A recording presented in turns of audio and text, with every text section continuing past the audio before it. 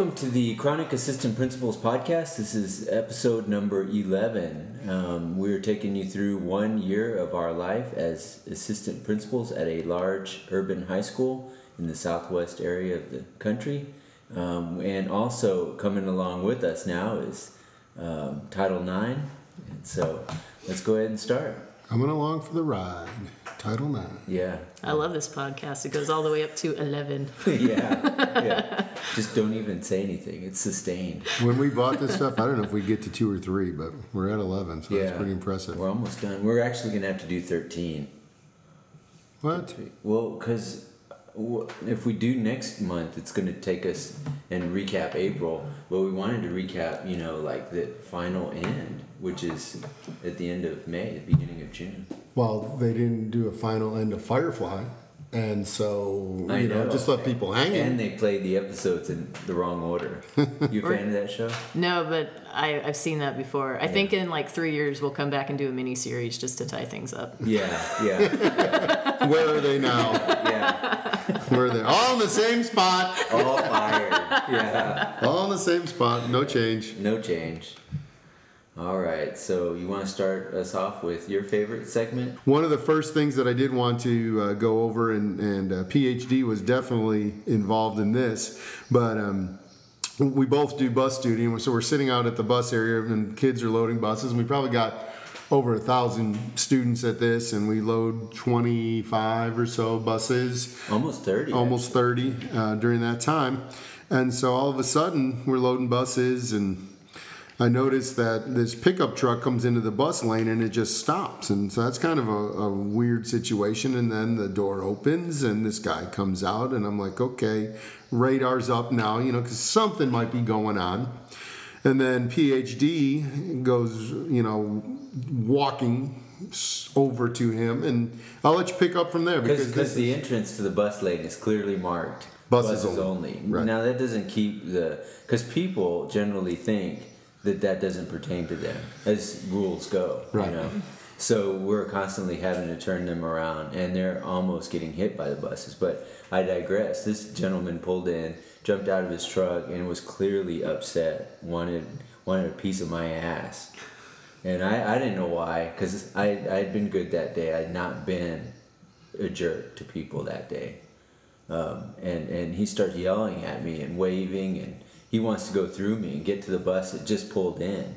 So he says that the bus driver on the bus, he's going to kick his ass because he flipped him off at the bus stop right before he got to our school. And so I'm having to stop him. Hey, no, you can't do that, sir. There are children loading the school bus, and he's trying to go through me. And so finally, I tell him, look, you cannot go up to that bus driver. And then luckily, you're a big guy, so you start doing what? Coming to help you. Yeah, so you start unrolling your sleeves because there's going to be probably some business. Yeah. Well, and at first, you think, okay, maybe this guy's coming out of his car because his son is at the bus area. Yeah. And sometimes people don't realize it, and so they try to pick up their kid or whatever, and we tell them where they can go, where they can park. Sorry, not where they can go.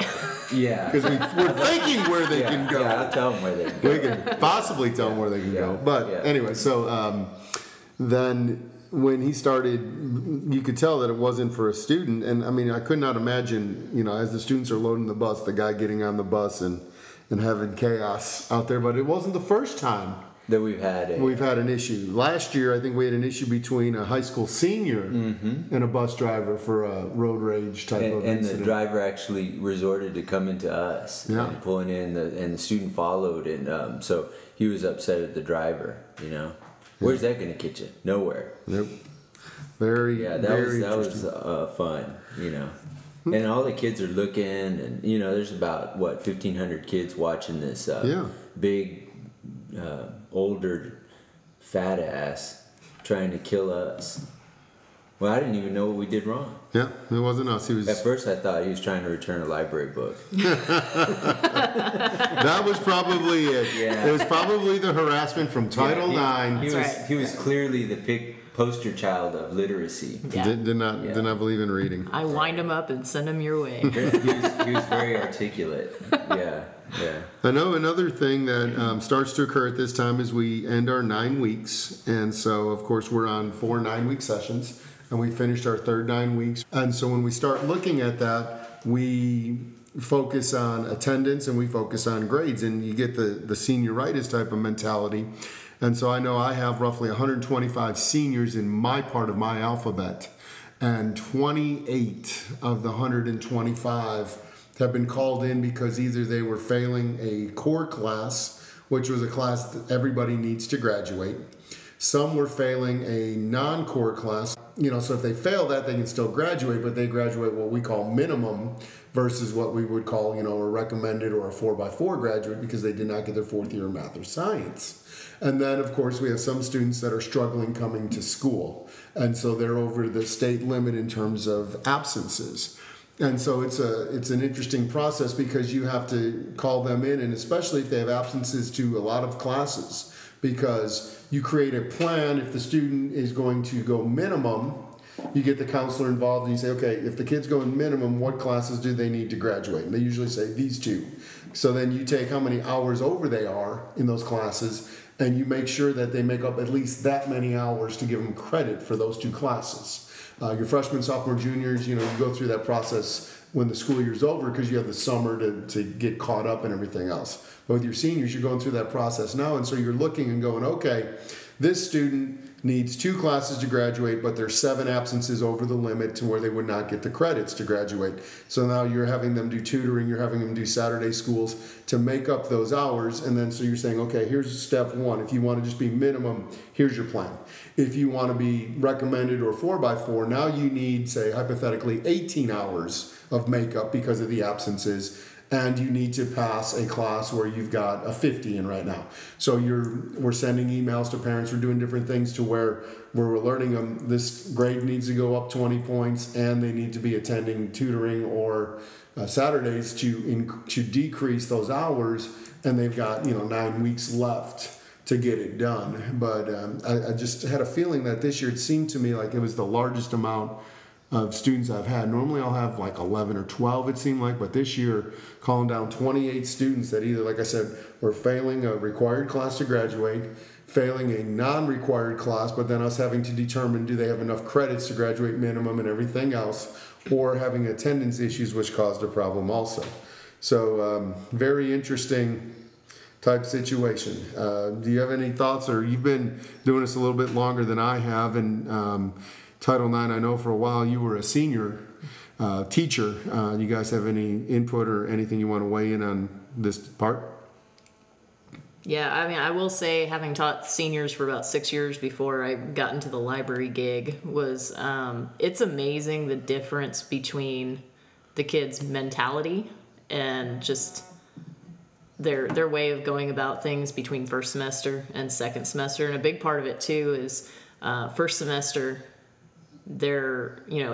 everything goes towards their rank still and their final GPA. And so having taught economics, which was a required course even for minimum graduates, first semester teaching those classes was kind of a dream because the kids were still trying to bump up their GPA. Second semester, it's just a disaster because you'll have kids that signed up for an AP economics level class, and then when the school year starts and they realize that class isn't until second semester and it's not going to help their GPA, they want to get out of it. And so what you wind up seeing is AP level classes that have like 15 kids, and then the regular level classes are like loaded. Yeah, because I was in a position once where I had like 43 kids in a class, and it's like, here's your clipboard and a chair. I don't physically have any more room for desks. Yeah. And you spend a lot more time with that second semester level class contacting parents, staying on top of their ass about things. And I once had a student that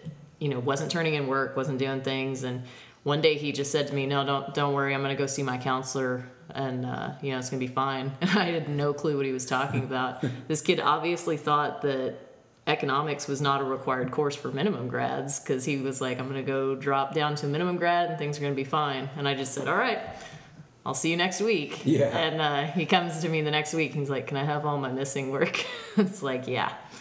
And so you have to deal with a lot of that. Just the misinformation that kids have in their head about how things are going to work. You battle with that a lot. Yeah. So. And as being a counselor, a former counselor, we go over that stuff beginning their freshman year. Yeah. I mean, they're actually the end of their eighth grade year. They're not even freshmen yet formally, and it always amazes me that you get such a large percentage that A, don't understand the requirements for graduation, and B, don't understand the compulsory attendance laws that we have to deal with, and so Despite the times. yeah. I mean, and I know that, twice a year isn't quote unquote all of the time, but twice a year during discipline assemblies, we discuss it. Yeah. And then anytime the student goes over the limit, we call them in, we send letters home. There's a thorough letter our district uses which explains everything. Well, the district hits them, Right. and then we hit them again, Right. with our own correspondence. I know the district sends out a text message, then they send out a formal letter via snail mail. They send out emailers, and then you and I do our thing where we send out our own inter-campus generated correspondence, Right. letting them know, and then we meet with them, and still we get the parents to complain. So we get it from both ends. We get the parents to complain about it, and then we get our upper management coming down and saying, you guys aren't doing a good enough job, and BS statements like, well, if you didn't write it down, it never happened. And what does that mean? That's kind of like one of those, it is what it is. Like, I don't understand that statement either. That was one of the biggest frustrations for me teaching senior second semesters. Like, you felt like 40% of your day was doing your job, and then 60% of it was proving that you did your job. Yeah, like as if I write that down, it's suddenly going to make it, No. real. Well, and it's always a shame, but it's the philosophy, even though of all of the stuff that we've added and different ways to alert people and all the technology, a parent can still come in and say, I had no clue. Yeah. I've never been, I had no knowledge of any of this. And you ask them, you're like, is that your address? Yeah. Is this your phone number? Yeah. So you know that they're lying. Right. Yeah, it's interesting, but that was definitely something that always comes into that mix on those ways. And I just had one more thing real quick on this monthly recap, and it's something that seems like philosophy-wise has been changing a little bit. When I got into the AP world 7 years ago, spring break was, let's say, a chance to maybe recharge your batteries a little bit. You might have had 1 or 2 days worth of assignment, but you had the other 7 days off. And so what had occurred a couple of years ago, one of the shifts that they had done was if you're taking your group on a trip, you could not miss more than 2 school days. And so if you were going to go to New York with the band or California with the choir, if you went during a normal school week, you would have to leave at least Wednesday after school. So, you'd have to get everybody organized. You have to get everybody to the airport. And so you'd either have to fly out extremely late Wednesday night, or you'd probably fly out Thursday morning. And then, so you would miss school Thursday, but then you would have to be back in school on Monday. You could only miss Thursday, Friday. So then you had to do that coming back. So now you're planning a trip, but realistically Thursday's a travel day. And then Sunday's a travel day. So now you're going to take a band trip to New York, but you're going to have Friday, Saturday as your 2 days on the trip because of your travel days and hotels and everything else in those kind of ways. So what they allow you to do is as long a trip as you want if you do it during a quote-unquote holiday. So then what started to happen, like the last 2 years, I've not had a spring break. Last year, I know it was tough, but I went to Costa Rica with our science group. And you were exposed to Zika virus. I was exposed to anything and everything that you would never think of. Yeah. But it doesn't make you a bad person. No, it makes you an itchy person, but not a bad person. But so all 9 days of spring break, I was on this trip. Yeah. And because they could do a 9-day trip if we did it then. Well, this year I work also with the band, as some of y'all know. And so this year the band did a 7-day trip. And so, I mean, I had, 2 days off or so of spring break, but I had 7 days that I was on a bus, and we'll get to that in a minute with the band. But so what happens is we had 2 APs on extended trips. And so by having 2 of the 6 APs on extended trips, the other APs then had to start covering more games, more events that are occurring during spring break. And it seemed also like athletically, while it's spring break, so let's make sure we can get as many games in because it's a non-school week. And the fun never stops. So there was soccer games, there was 3 or 4 JV baseball games, varsity baseball, JV softball, varsity softball during that spring break period. And so I know, like you were talking, you spent... One of my days was I actually kept office hours. I was like 8 to 5. I was gone. Watching girls softball. All day. Yeah. Riveting. Yeah. Dealing with, because for the audience that doesn't understand why we have to go to these events, it's because to monitor the parents' behavior, which is often poor. Tell us about your bus trip. I know you enjoyed that. Well, your back's never been better. It was it was all right. Being on a bus, I hadn't been on a bus for that kind of long since I was in college. Yeah, and we had taken a charter bus down to I think it was Daytona Beach back then, spring break type of trip. And I'll tell you what, it's like that scene in Major League, when they're trying to make the players all quit. When I did my trip, when I was 20, 21, yeah, I remember I was a city boy. Grew up in a large urban area, and we were nowhere near an ocean. We were near a lake, but we were nowhere near an ocean. It was a big lake. It was a big lake. Yeah, one of the biggest lakes in the United States. Yeah, but possibly in the world. Yeah. But so I had seen Jaws and Jaws 2 and all that, and I was no way was I ever going in an ocean. Yeah. I was going to spring break, and I was going to sit on the beach. I was going to go to the pool. Big shark to eat you. Well, and Jaws was a damn big shark, man. He ate a lot of people at once. He ate a boat. He ate a bigger boat. He ate a boat. He ate truly. Yeah. And but I got off that charter bus after 24 hours with all these college kids. And I mean, I ran like right into the water. I looked like Jesus running on top of the water. I mean, I was full sprint. I ran into that water. I was hoping a shark would have got me because I was done, fried. Yeah. And then after about 20 minutes in there, something bumped up against me, and then I ran out in a 4-1-40 type of mentality. It wasn't a co-ed. No, if there was YouTube at that time, this might have been a hit because my friends swear that my feet never hit the water. Yeah, that's awesome. Kind of mentality. So anyways, a 24-hour bus is a long time. And to make matters worse, upper management a few years ago came out and said, you know what, when you go on these trips, you can't even take your spouse. Right. Or any extended family, even if you pay for them. Right. Well, right before that ruling had occurred, and I guess it's for a couple different reasons, but I had gone down like on a band trip, and band had bought me a 1-bedroom condo like they would as the administrator on duty. So, we were down on a beach, and so I told my family, you guys drive down. We're not upgrading. We're not going to get a 2-bedroom, a 3-bedroom, or, charge the band anything more than they would charge for the 1-bedroom condo that they were buying me anyways. And so they came down and they stayed in the 1-bedroom, with me. We've got a sleeping bag. We did whatever we did, but it gave the family a free trip. And it's kind of, like you said, a little perk, a little reward, bring your family down. But I did tell my family, I said, listen, guys, I'll be with you when I can, but I'm also, because I'm not monitoring kids as the chaperones, but I'm monitoring the whole big thing. So, I've got my phone, or if I'm in the water, my wife's out at the beach, and so she can answer a call. Somebody gets hurt, breaks their leg, gets bit by a shark. I mean, I can go assist in terms of getting them to the hospital or the urgent care, wherever they need to go. But if everything is going smooth, then I could spend time with my family.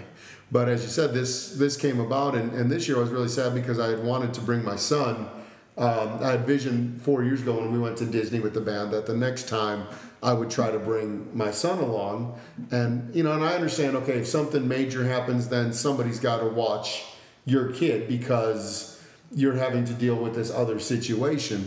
But like I said, I guess some people...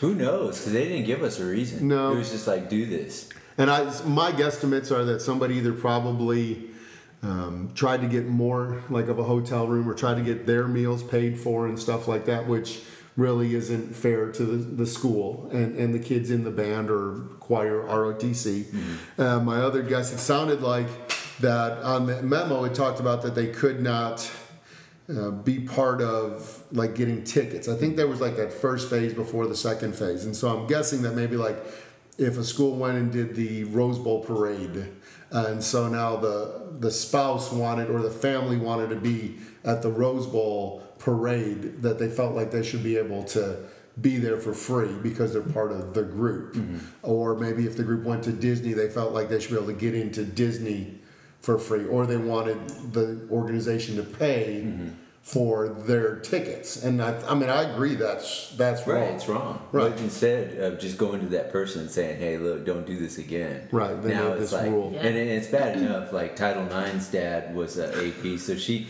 kind of has that perspective of what it's like to be a daughter of someone that does our job. So she was like, well, I'll go ahead and let you speak. Like, Dad's gone. And Yeah, I mean, I can't emphasize enough as the child of an AP how important it is for your kids to see what you do. Because if they don't, you're that person that's around for like 3 weeks in the summer, and it's like, here's your Father's Day card. I think you're the right person. Yeah. You know, that kind of thing. I think you're the one, right? You're not an Yeah. uncle? Okay. Yeah. And, when I was a kid, my dad would take me to basketball games that he had duty for. And, and it was always a reward type of thing if I had all my homework done and everything. And he'd probably get in trouble for doing that nowadays, And I remember being in like 4th or 5th grade, and Dad went with a foreign language group to Rome and left my mom, with myself and my 4 older brothers. And it was just like, wow. Mom built up that resentment. Dad retires, I'm going to kick his ass. But nowadays it's like, now my mom's like, you could go back to Rome if you want. Anywhere but home. Yeah. Anywhere but home. I know with my daughter, like the one good thing out of this is she's in college. She has no plans to go into education. She does not like education, so hey, she's breaking the cycle of abuse. Whereas you kind of followed in your dad's footsteps, which is cool. Yeah, but I mean, I knew that but you saw what was admin going wasn't. on. Yeah. I'm You're sorry, I kind couldn't of an steer you all away administrator. from it. Yeah. You're I in the mean, leadership. Yeah, you're yeah. part of the leadership You team. represent the lead of academics. Yeah. Leadership. But you don't have to commit to a lot of those extra Yeah. situations. Yeah. And so that's been a little bit of a shift that's occurred. And then, of course, Murphy's Law always fits in to me better than anybody else. I mean, you go get a knee surgery and everybody's like, oh yeah, 2 days later you're up, you're moving around. I get my knee surgery and I see the doctor after 10 days and my knee's like 3 times the size, and all the coaches and my father-in-law and everybody's like, it's arthroscopic surgery, you should be up in 3 days. So I'm up in 3 days. He's like, what are you doing? You had microfracture surgery. Well, of course, no one told us that we had microfracture surgery. So then basically my knee replacement was a trash. I've always had horrible vision. I mean, my thickness of my glasses was close to a 10. We go and we do LASIK, and everybody, my wife's just sitting there and she goes, the guy pops up after 8 seconds, walks out, next guy pops up after 8 seconds, walks out. They were doing your eyes for 44 seconds. You get up and you run into the wall. And because when they were doing my LASIKs, one of the cornea or something sloughed off, and I almost was blind. I had cloudy, milky vision. They had to do steroids. They had to do like a mask so that no one would rub it or scratch it. I took like a dog's mask? Yeah, well, no, like a cone? Probably like a science. Okay. Like a science mask to like sleep goggles. with. Okay. Yeah, like with goggles so that no one accidentally poked you or whatever. But it was just like classic. I mean, she's like, boom, boom, boom, and then there's you, and it's like they're still working. It was like they were drilling to the core of the earth with that laser, and then you get out and you run right into the wall. She's like, oh shit, this ain't good. She's like, why did I marry this guy? And then. So then last year on the Costa Rica trip, we're in Costa Rica and everything's going great. And then the volcano spews the large amount of ash up into the sky, and it cancels the airport for like a day and a half. Luckily, we weren't leaving at that point, and it had gotten fixed by the time we left. And then this year we go down to Disney from our location, and it's pouring rain all the way down, and it's pouring rain not while we're on the trip, but in our home area. And so as we're getting ready to come home, they say, well, the major highway's closed. And so you've got to take a detour to get back home. Well, a 24-hour bus ride now is going to have to go almost up to 30 hours because we're going to have to go 3 hours out of our way. And 3 northern states just to get back down. Yeah. And so it's like unbelievable. Unbelievable. Yeah. And I think PhD was sitting on an airplane drinking coffee or something. No, I didn't. When he flies. That's a nightmare, man. When you travel with kids, it's like you're always nervous. Even when you're sleeping, you don't sleep real well because the kids, even the best of kids, can turn into Dr. Jekyll, Mr. Hyde kind of deal. And last thing you want to be is stuck with a bunch of kids at an airport. Well, and that's true, right? I've done that. You've done that. I know one of our groups that was up in Washington D.C. They were coming back, and it was bad weather all throughout the Midwest and everything else, and they had all their flights delayed. They had to try to drive to Baltimore to get to planes and everything else. And you're right. I mean, being in an airport stuck by yourself is one thing, but when you got 35 kids and you're trying to keep them all in an area, and when they go to the bathroom, you're trying to make sure they're safe. When they're going to get food, you're trying to make sure they're safe. A lot of weird people at airports. And they're bored out of their gourd, all that kind of situation. It's like a mecca for weird people all over the world. It's beautiful. Yeah. Okay, so let's go ahead. Anything going on with Title IX in the library and Mark? I had 2 interesting things that happened. I had I guess you could call it an altercation with a student after hours. Usually library closes at 4:30. School gets out at 4:05, so there's a little bit of time after school for the kids to come to the library. And it was about 4:45 or so. I was, shutting off lights, and I hear this like intense rattling at the door, and the kid saw me through the window, and he's like waving frantically. And so it's a kid that I'd seen before, and I go up. I'm thinking like somebody's bleeding in the hallway or something, and so I just opened the door a crack, and he like tries to come in, and I'm like, whoa, we're closed. What do you need? And he goes, well, I left something at the computer, and this kid has some issues that I know of from seeing him in the library before. And I just said, well, I remember where you were sitting. I'll go check for you. And he goes, no, I have a benchmark running.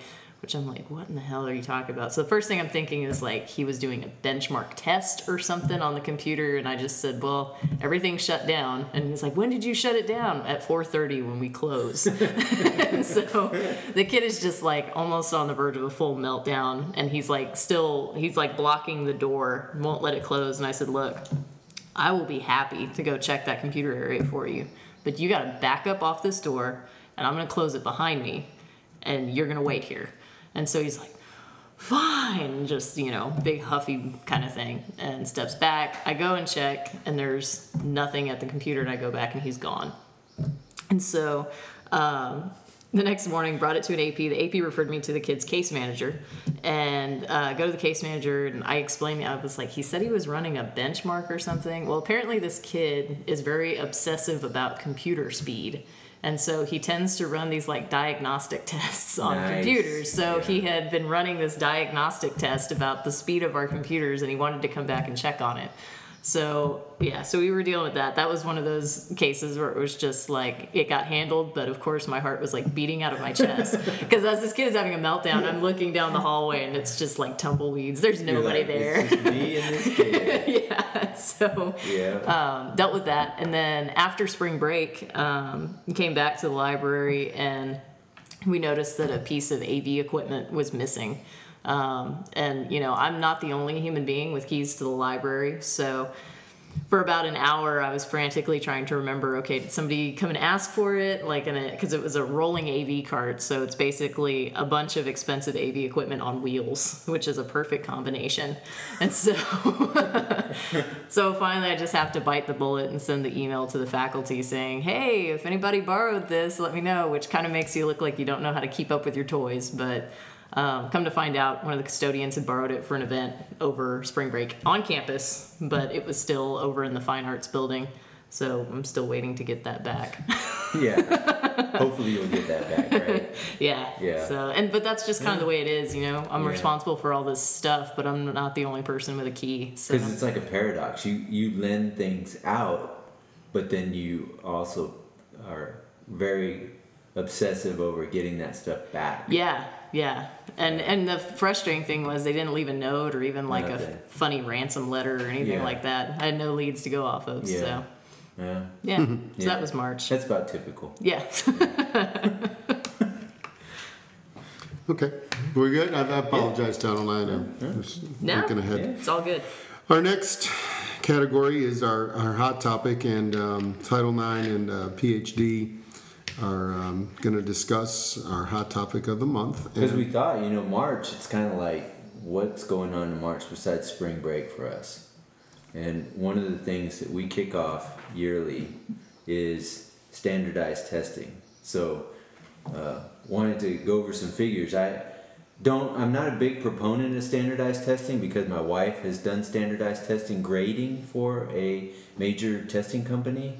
And so I think it's a big sham because what will end up happening is the testing company puts out a standard, but then if so many kids end up failing on that given standard, they will go back and have her rescore and actually change the standard. And I know, like, she was grading written responses one summer, and it came down to basically only about 10% of the kids were passing the first standard. And so they came out and said, we're going to change it. And it boiled down to if a kid had a complete coherent sentence with punctuation, it was marked as pass. It could be word salad, but if it had punctuation, a noun and a verb, capitalization, it was marked as pass. So I think it's a big sham. I know the testing companies literally make billions of dollars. For example, nationwide, I pulled up an estimate that it's about $2 billion per year. Now, our state that we are living in and working in, it's about middle of the pack per pupil per test at about $50.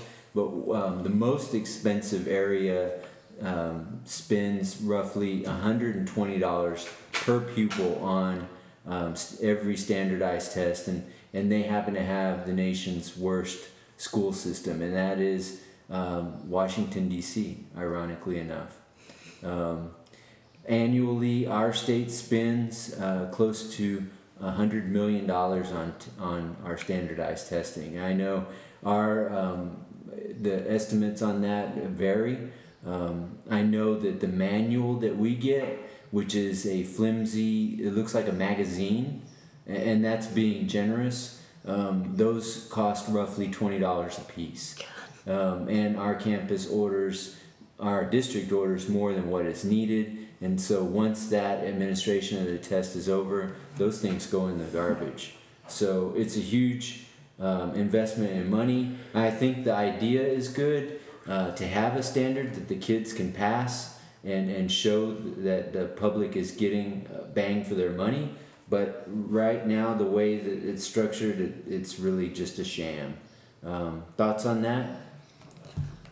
I can say speaking to that idea of adjusting the standard, I just remember a few years back when they were unveiling all of these new tests that the kids were going to have to take, and we were going to increase the rigor and all that kind of stuff. And just looking at what the plan was, I remember turning to a teacher next to me and saying, what are they going to do when all the kids fail? Mm-hmm. And it's just... Because the state and the public, and the testing companies are in a business arrangement. Yeah. So if you're spending millions and millions of dollars on a test with a test company, and you're getting everyone failing, you're not going to. You're obviously going to change the standard, because otherwise you're going to look bad. Yeah.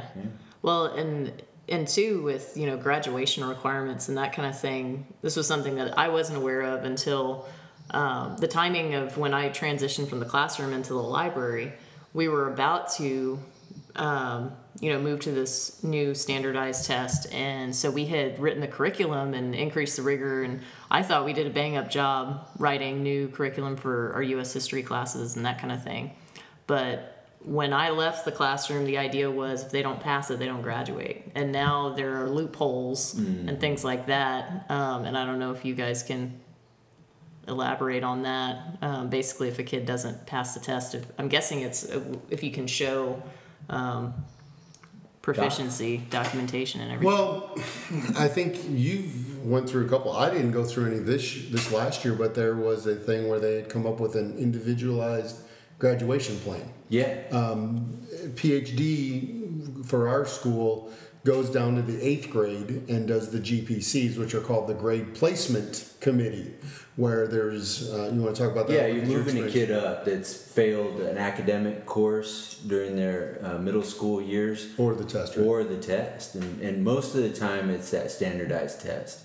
And boils down to, 3 or 4 people that have a stake in this child, including the parents, basically promote the kid on up to the next grade. So you don't have to pass the standardized test. Right. And, now it's come to us. Right. And so now that same thing is rolled uphill. And so as a high school, if a kid is a senior and they did not pass one of the standardized tests, you can run as long as they pass the others. I'm not as familiar with it as because I haven't had It's one basically yet. a holistic assessment that, without going into the details. You're going to take all the information that you have, and basically the kid's going to be allowed to pass regardless of the final outcome of one of those standardized tests. Right. And at the beginning, like Title IX was telling, it was basically you either pass the test or you don't graduate. But now that's changed. The rules always change. The target's always moving. I remember there was one time where there was 15 tests that you were going to have to pass. Yeah. And then within each subject, so like the 3 math tests, you could even pass all 3 but not pass as a cumulative, because if you scored like 71, 71, 71, you passed each subsection, but you needed to have like a 73 overall to pass for that final, saying that you're proficient in math overall. And so that was a nightmare. And then we got to, then that got dropped real quick from 15 to 5. And the proficiency is not like a 71%. It's basically, at the time when it came out, it's like something like 35. You had to get 35% of the questions correct. Right, to pass. Yeah, to pass. Right, but it didn't say it was based on some scale score. Right. So that scale score was 2100, so it made it look like it was a very rigorous type thing. If you told the public you're spending this money on testing, and if a kid passes 35% of the test, they get to move on. Yeah, it's so hard to understand. Like, I don't Try think explaining that to the parents and how this whole thing works. I tried, and they looked at me and kind of canted their head like a dog when you're asking, "Do you want to go outside?" Well, I remember there was a very colorful chart that tried to explain all of it, and it was just no. Well, and then you moved to where we had 5 levels. Mm-hmm. So if you could fail the test and be a level 1. Or you could fail the test and be a level 2, which meant you failed at a higher level, I guess. Failure level 1. So I mean, if 31% or 33% is what you need, so maybe if you got like 15%. It's like being more pregnant. Right. So if you got like 30%, you were level 2. If you got a 15%, you were like level 1. But then then they had level 3, level 4, level 5, which were all passing, but higher scores within that kind of situation. And so I know that was something we were going to talk about next month too, but you go through that, and our district is a pretty good district overall. Of course. And our district was voted as one of the best districts in the United States, But you look and you go, okay, when you sit out in courtyard duty, when you sit out at bus duty, when you talk to some of the students and the parents about what goes on, and you see that sometimes a kid gets about 50% of the material, but will pass on. And then you go, I wonder what goes on in a lower school district. Yeah. You know what I mean? If we're one of the best districts, and like I said, I'm blessed to be here, but I wonder if, because I would consider us probably an average district. My guesstimate. I've not been to a lot of others, in that way, but to say that if we're one of the best and some of the kids we got and all that stuff, I wonder how some of these other ones that are low performing, what it's got to be like to be there or work there.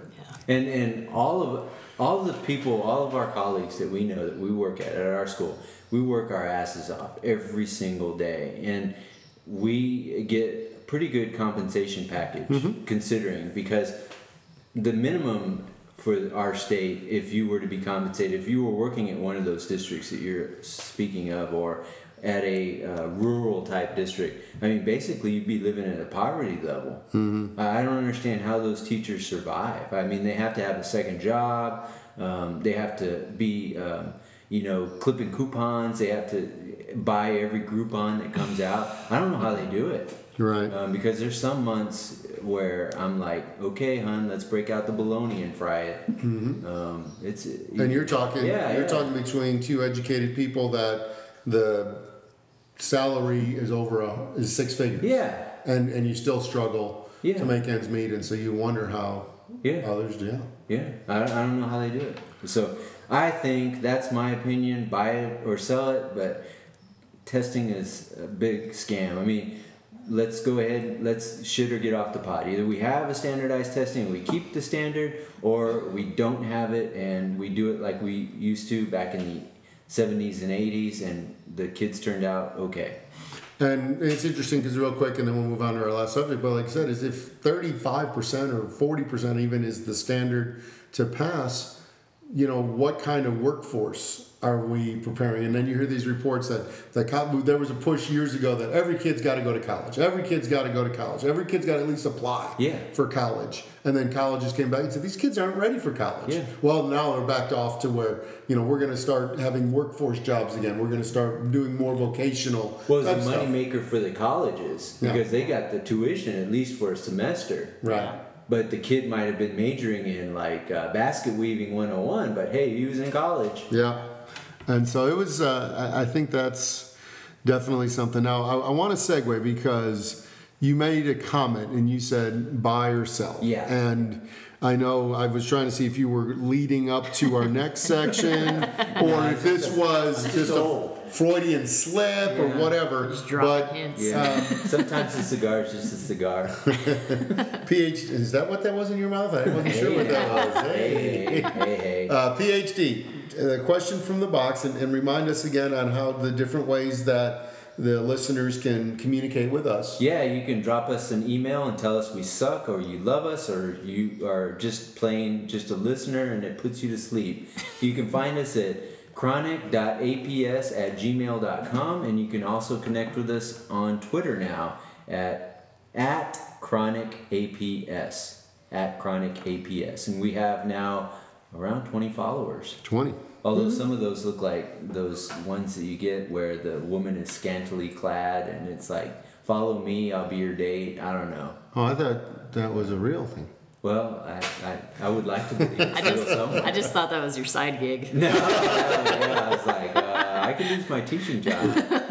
You're making me uncomfortable with this Twitter. Yeah. I don't follow them back. No. And so the one question, or one of the questions that we decided we were going to use this week was this question that somebody had mentioned that on other podcasts that they listened to, there was a feature called Buy or Sell. And so they wanted to see if we would try at least one of the months to put together our own, what we would call buy or sell. So PhD is going to ask me in Title IX some educational type questions, topics, whatever you want to call it. Yeah, you either buy it or you sell it. If you agree, you buy it and then why, or you sell it and you don't agree with it and why. So the first one is buy or sell. Extracurriculars have led to the tail wagging the dog in public ed. You can go first, I don't know. Wow. I don't know. I mean, yeah, I'll go ahead and buy it. Why not? Okay. I think that extracurriculars bring in a lot of extra revenue in terms of both publicity for the district. You know, it looks good when your extracurricular activities are doing well. It brings in extra enrollment in a sense if you've got those magnet programs that'll bring things in.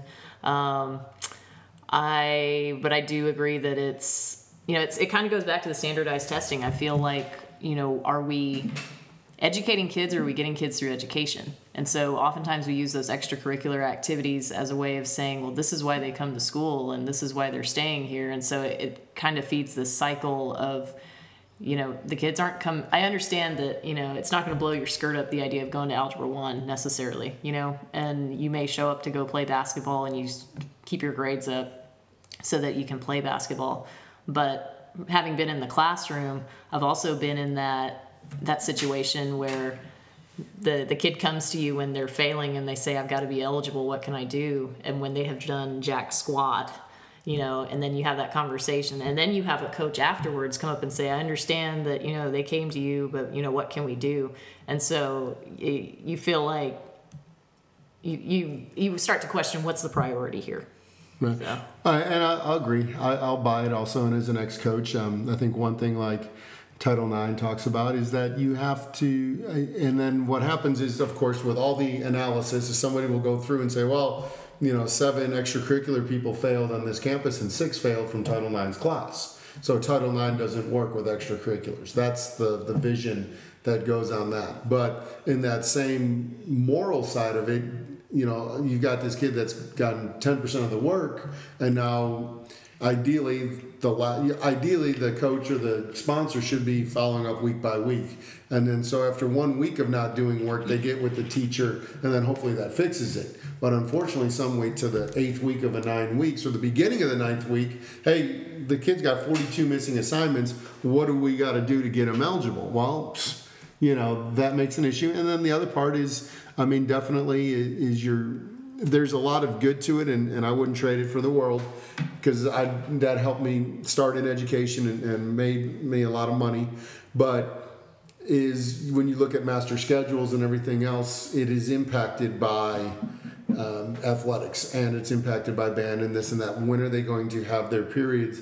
And so them having their classes at certain times, it limits how you can schedule everybody else. And so at a school possibly like ours, where we might have 7 or 8 coaches in the social studies department, and if they all need to teach in the morning because their athletics and their lunch and their conference is all in the afternoon, which makes it ideal for them, because once they get out of the class mode, they change and they're in shorts and they're in the gym the rest of the day. Totally understand that. But then as that department, everybody else in that department has to work 5th through 8th period. They all have to have 4th period lunch, and then their conferences are being split amongst 1st, 2nd, 3rd, and then you can't really team teach and do things like that, because Title IX has 2nd period off, but the other coaches have 7th period off, but you can't give her 7th period off because then you won't have any classes at that time. So I agree. Yeah, and I'd buy it just for the fact, and this is somewhat different from you guys. I view extracurriculars as a way of polishing the kid off, of making them a better person, of working on those intangibles that we don't address in the classroom. And I feel as though if you tie a coach or a sponsor's job to the performance of their team or club or extracurricular activity, that vested interest ends up hurting their program more, because now all they're looking at is the kid's contribution to the team or that activity. And I feel like you just need to develop the kid, and it's a means to an end, not the end. So I'll go ahead and do that. All right, the next topic is buy or sell. High schools must radically change physically and operationally to meet the needs of the 21st century learner. Wow. this is one that I should be like, buy, because, I'm in the library. I'm like, yeah, put some more money into technology and all those types of things. But I think overall, I'd have to say sell. Because I feel like, it's one of those things, and I see it as a parent. I have a stepson at home, and I've seen it as a teacher watching other people parent their kids that are my students. I think we have this mentality of if we throw money at a problem, and if we put a cell phone or a piece of technology in a kid's hand, like things are just magically going to change.